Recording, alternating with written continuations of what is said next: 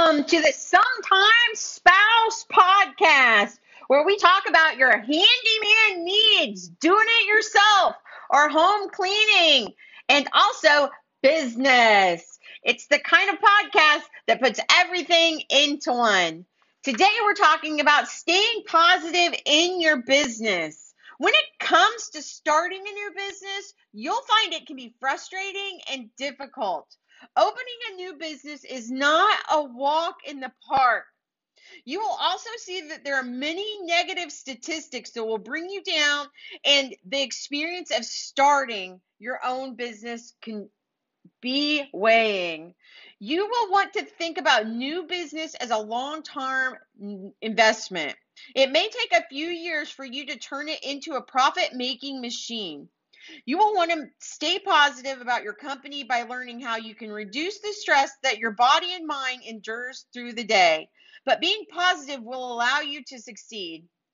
There are tons of things that you can do to stay positive about the business, but you will also want to take some steps in finding out things about the business that you like to and keep you optimistic.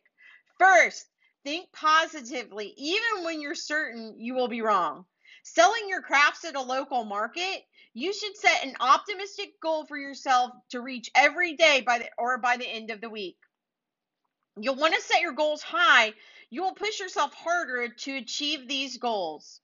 You will want to keep yourself focused on the big picture. It is important to be realistic, but also important to see that little failures do not necessarily have to add up to big ones.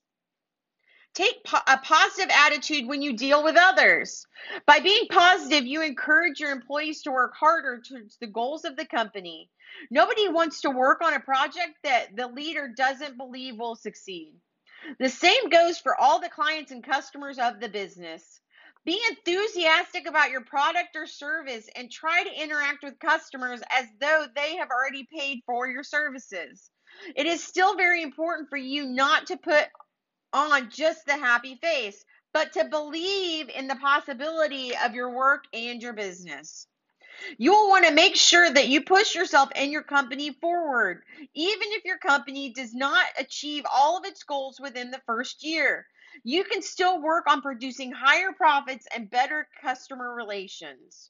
Where your business may fail in one area, it may succeed in another. Remember that you want your company as a whole to move forward.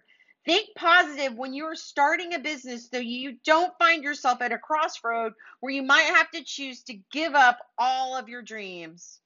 When and if you should have a setback, you should approach them like it's a learning tool, not as some horrible thing. You don't want to get upset or angry, but take what you can learn from it. You'll want to keep in mind that every new business has failures when they are first and new. But if you're able to learn from the mistakes, you'll be able to see the big picture. You will need to stay optimistic about the company and the future of your company. This has been Christy Ogle with your Sometimes Spouse podcast.